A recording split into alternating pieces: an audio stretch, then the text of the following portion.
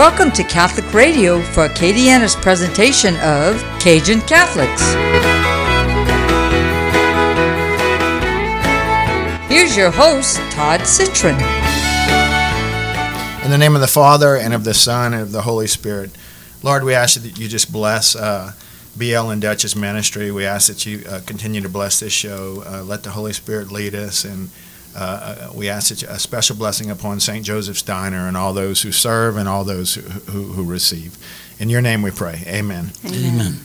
You're listening to Cajun Catholics. I'm your host, Todd Citron. Got a Power Pack show today. We have Dutch and BL Meyer. They are humanitarian workers, and they were working at St. Joseph's Diner, and my father-in-law, John Shake Snyder, ran into them, and they do work all over the world. Just a big welcome to them. Welcome to the show. Well, thank you very much. Thanks for having us. All right, so Dutch, I'm going to let us lead off with you. Tell us a little bit about yourself. Well, I have a wonderful wife, and without that, I don't think I could have started or continued to do the work I do. But for my 50th birthday, BL let me go to Rwanda as an art project. It was quite revealing. When I first arrived there, I noticed the smell, and I said, oh, that's quite exotic, until I found out what the smell was.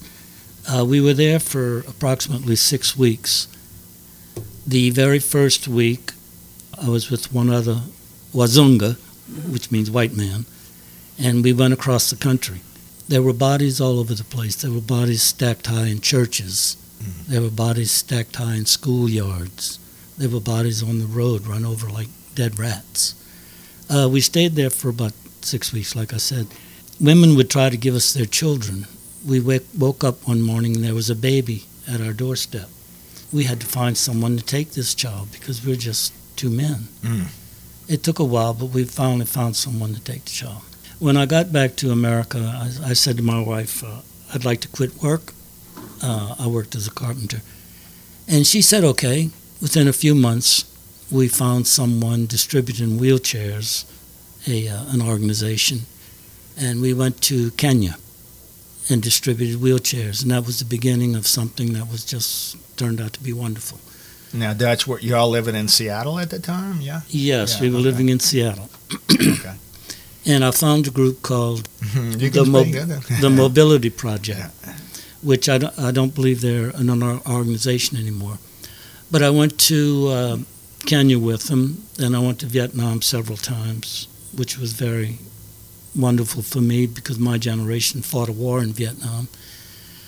Then I went to Dominican Republic and ended up going to Afghanistan, working there on and off for 3 years, bringing wheelchairs to people injured by the war. When I turned 60, it was time to decide where we could go, where we could continue the work. And we talked about it a little while, and a friend said, how about trying Ghana? So I went to Ghana, into a small village called Kwahutafo. The chief was a wonderful man. He welcomed me with open arms, and so we started going there regularly. When BL retired, we gave away everything we owned because we didn't need it anymore. We ended up with 6 sea bags and a suitcase, which had all our earthly possessions, save the fine art. And we found out that was too much when we got to Ghana, because we had too much clothes. So, and that was pots and pans and everything. So we got to Ghana and lived in a small village, about $3 or $4 a day income village. And we started Yekoanyem. We've sent maybe 40 or 50 children through university. We have a health program for emergency health program. That's the kind of work we were doing there. Yeah. Okay, let's rewind. I want to. When you were 50 and you had gone to Rwanda, right? Yes. Prior to that, what? I mean, everyone wants to know. I know my father. Ask them how did they start in all this? You know, what is it that had you been on international trips prior to that? Well, I've been on international trips. I was in the military, but not missionary. Not this sort of trip. The trip initially was to be a witness to something that was terrible. This all happened in 100 days. Almost 800,000 people were killed by very primitive methods.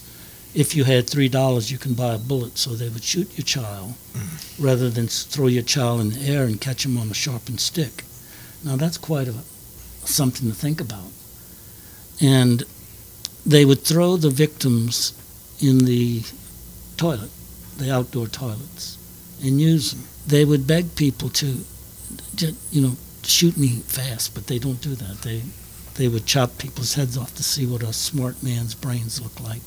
I mean, it was really things that we can't imagine because we don't live like that. We don't live like that.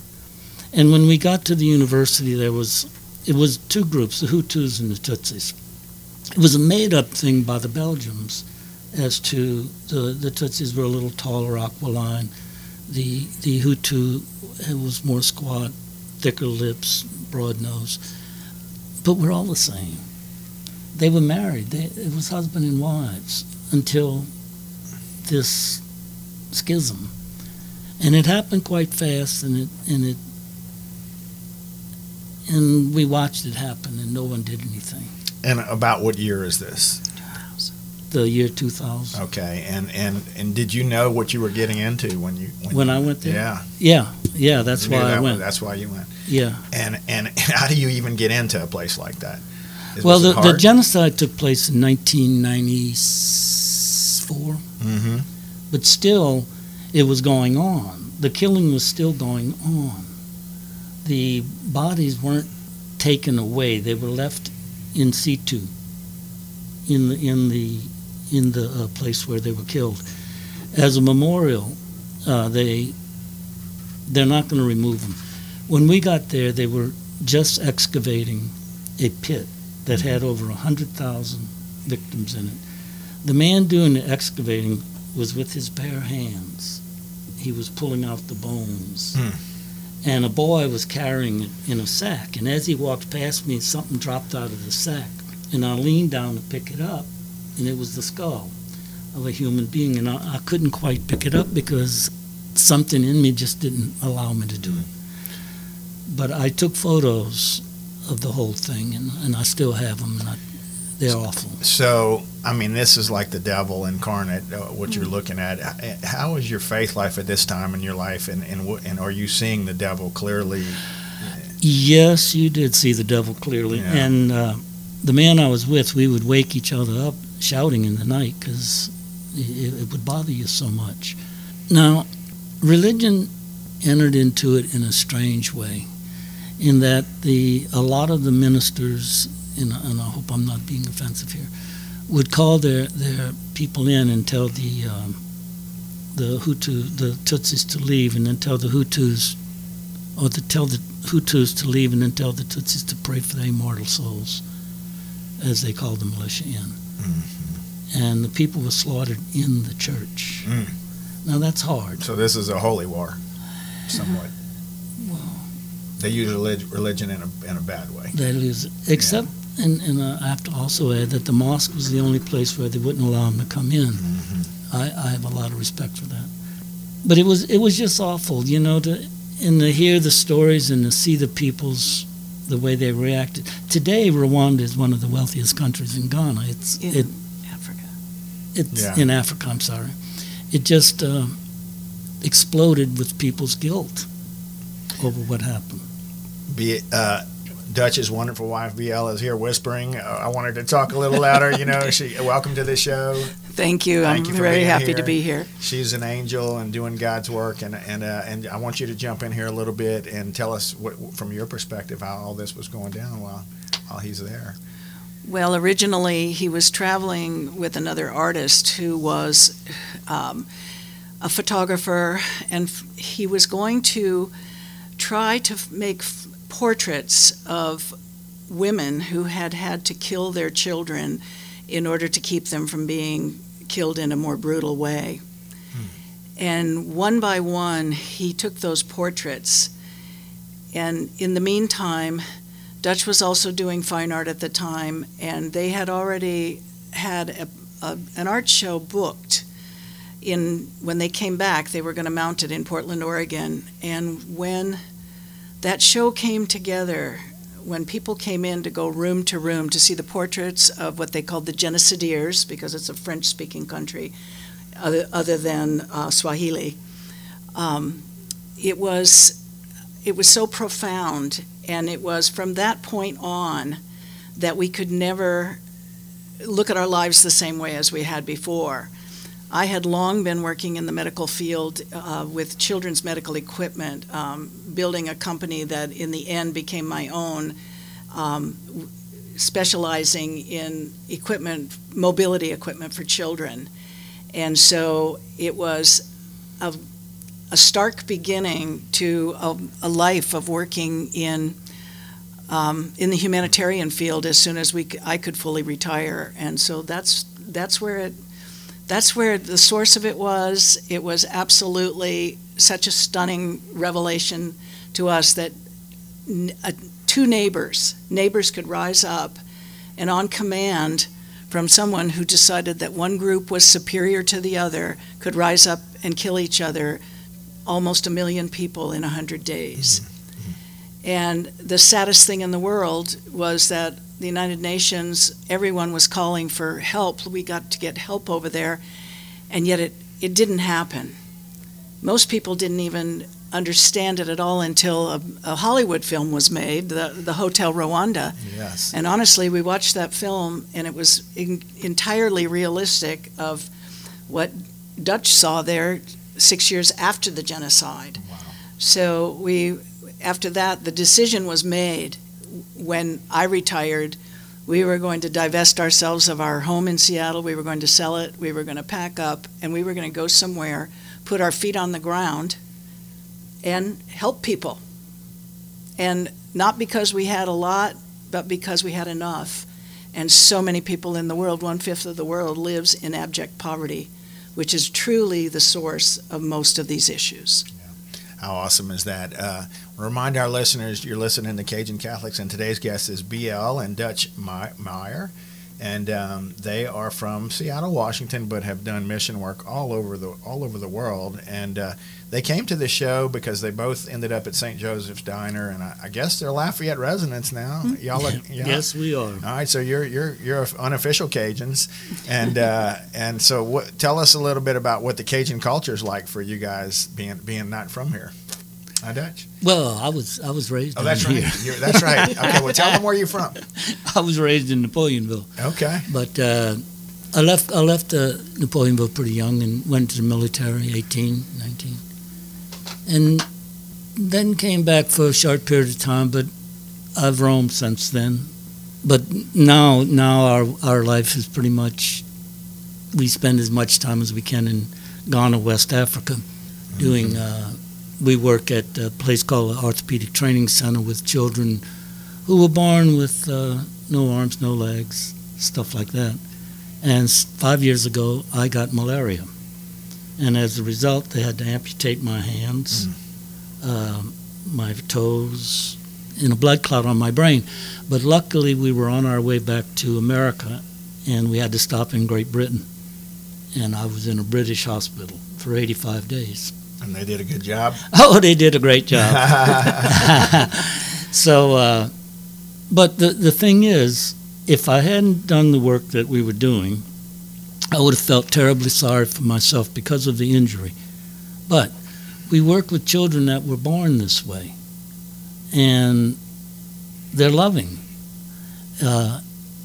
We see children that are far more disabled than I will ever be, and I'm over 70, so it's a cakewalk, thanks to these children. I want to share with our listeners, and this moved me to tears before I met you guys, but my father-in-law says I have this gentleman and his wife out at St. Joseph's Diner, and he's serving food with no hands.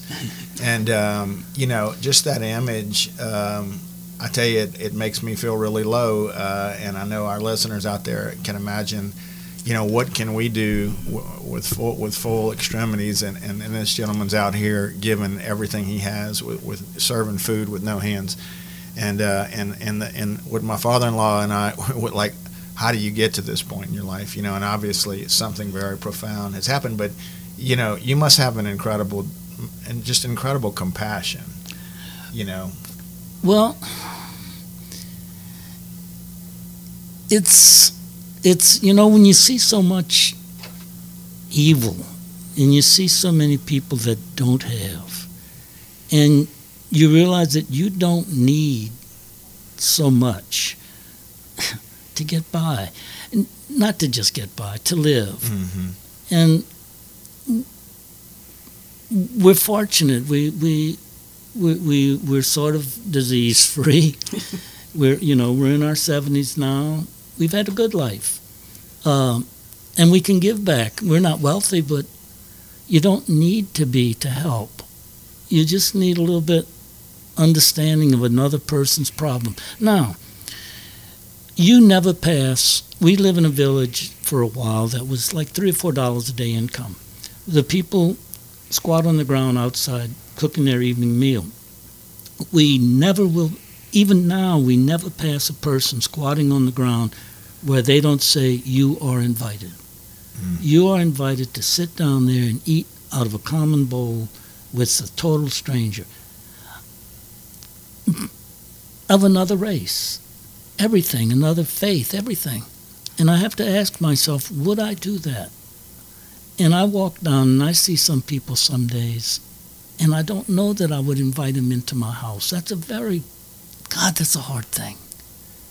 But it's thrown up at you every day. So I have a few questions. Like, is it the fear, the evil that drives your philanthropy, or is it the hope for better or good? That's one question I would certainly ask you. Oh, it's not fear. No fear, because obviously you're going to all these places, and I would be a scaredy cat. But No, I was scared the first time when a man shoved a gun into my chest and said, "Wazungas are next," and I started peeing in my pants. And my friend Bob says, "Walk around him." I said, "I can't walk around him. I'm peeing." Oh my! Pee around him. Yeah. So that kind of. I said, "Okay, that's scary. I'm gonna try not to be scared again." And then I found out that all people welcome you if you're there for the right reason. Mm-hmm. Now, when I worked in Afghanistan, I would have to meet with the Afghanistan leaders of the community. I would let my beard come in gray. Now, life expectancy for a man is 47. I'm old compared to the people there. So I would let my hair grow long. I would dress in a shalwar kameez, and I would go sit down and talk with these people. And they would ask, "Why isn't he talking?" And they say, "Well, he's an American." They said, "No, he's someone." They used another term. And they said, "No, he's an American." And so they would tell me, "You're not here to talk about your country." I said, "No." "You're not here to talk about your religion." I said, "No. I'm here to help the people that need help. Come. While you're in my village, no harm will come to you." I thought that was beautiful. And the only thing that was kind of strange is if a boy brought his mother in a wheelbarrow, I would have to ask that boy's permission to touch his mother. Mm-hmm. If he said no, quite simply, you call the next person in. But the work there was very rewarding. God, I loved it. But again, it's not a place to bring my wife. Yeah. It's not a place for women. Over the years, as we discussed, where would we go if when we retired, we wanted to do full-time voluntary work. And because Dutch had been working in Afghanistan for several years by then, we thought of that, but realizing that out of respect for their culture, I wouldn't be able to physically touch anyone. And if that's the case, we can't do the work we do because it requires hands-on when you're fitting a child or an adult for mobility equipment. We absolutely have to be able to touch people. And so we had to rethink where we might be able to go that we could work together, live there, and be full-time volunteers where I could be actively involved. And we can talk more about some of the other projects and programs that we've started and run over the years both in Tafo and now at the Orthopedic Training Center. Yeah, you're listening to a two-part series today. BL will be the concentration in next week's show, and please tune in because this story just needs to be told. we certainly want to find out how we can help, and also how do you afford to get around to these, and can we help you? Certainly is a question. I have a question though, because we love a Cajun love story. How did y'all meet? That's a good one. We were. I was went down to St. Croix with a family to work, and I was repairing the swimming pool deck around a restaurant that BL and two partners were running, and she came out and bought me a Coke. How old were you guys? 30. Almost 30. No, 30. we weren't quite 30. We weren't quite 30. Okay, all right, and that was it. Yeah. That was it. Love at first sight. And how long have y'all been married? They got to think. Oh man, I stumped them on that one. It's been a long time, right? Yes, time. 44. Beautiful. Yeah. That's so beautiful. And did you ever imagine your life would turn out this way? No. But it's been wonderful. It's just an amazing feeling. We were made chiefs in a community in Ghana. We have the things that come your way because you give. That's all. And no, we're not wealthy. We we hope we have enough to make it till the end. But also the respect that has been given to us to be fully accepted into another culture, which does things quite differently than we do, especially when it comes to when you're bringing something to the education system, and you may see something from a different perspective, and to be able to honor their culture and at the same time try to help things move forward. So it's a very, very interesting thing to be able to be part of. All right, talk about your ministry and how others can help. Do you want me to? Either way. All right. We began by establishing a U.S. charity called YEKOANIM. That means YEKOANIM. And Dutch picked that name for the organization because it means, in the Twi language, it means I go or you go forward, to make progress. So we decided to make that be the name of our organization. And at the time, we were in a smaller town, and we had some great accomplishments through YEKOANIM, because people in America could donate to YEKOANIM and receive a tax donation, because we're a program of a registered 501c3. And that made it so that we could do things like, we started in that town an adult literacy project. You cannot imagine when 27 people come in when you say you're going to do this, and all they want to be able to do is read the slip of paper that the teacher sent home with their child from school.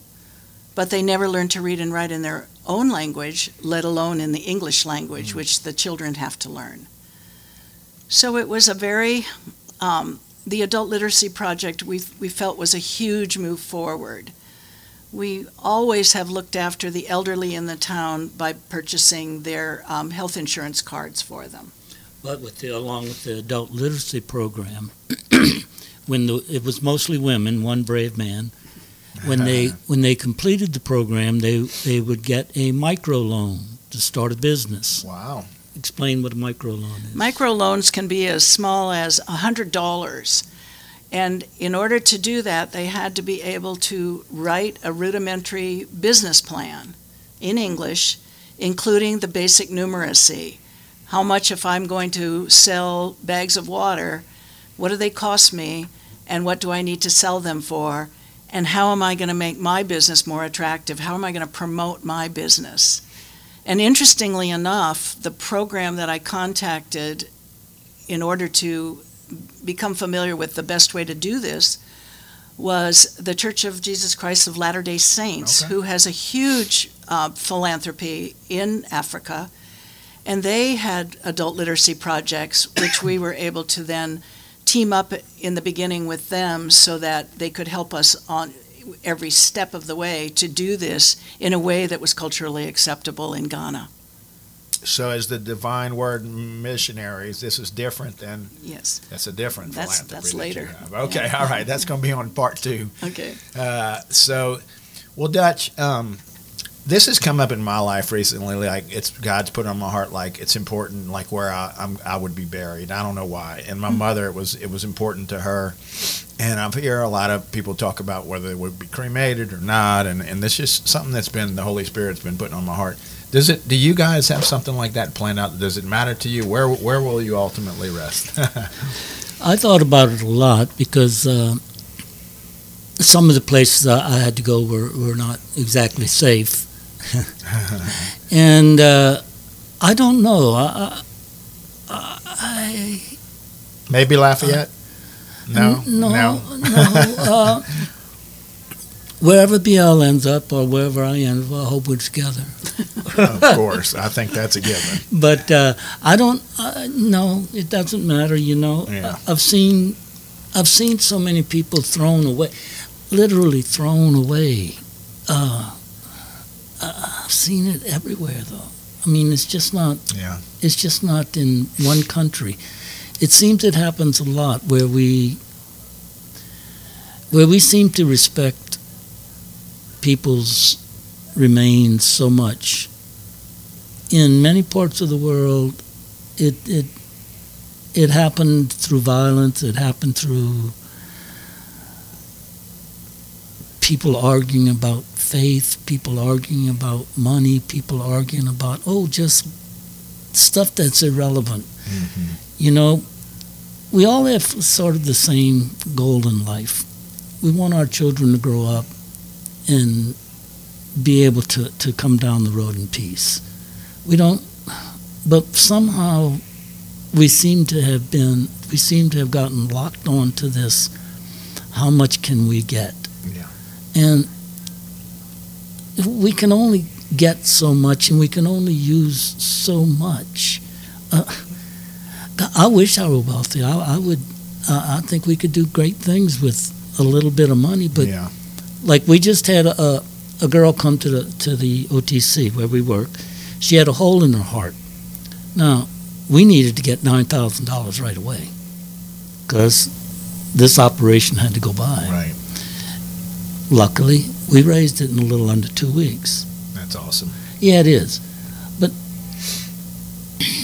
that's a little bit of money in the big scheme of things. Right, and look how far it went. Yeah. So we're going to have to close out today's show. Again, we'd certainly invite you to tune in next week. They're going to be on again, and we'll certainly be featuring BL and Dutch. And I appreciate you listening to Cajun Catholic Say. Thank y'all for being on the show. Oh, well, thank you for having us, again, Todd. Tune in next week because it's going to be a power-packed closing on them because they're doing so much of God's work.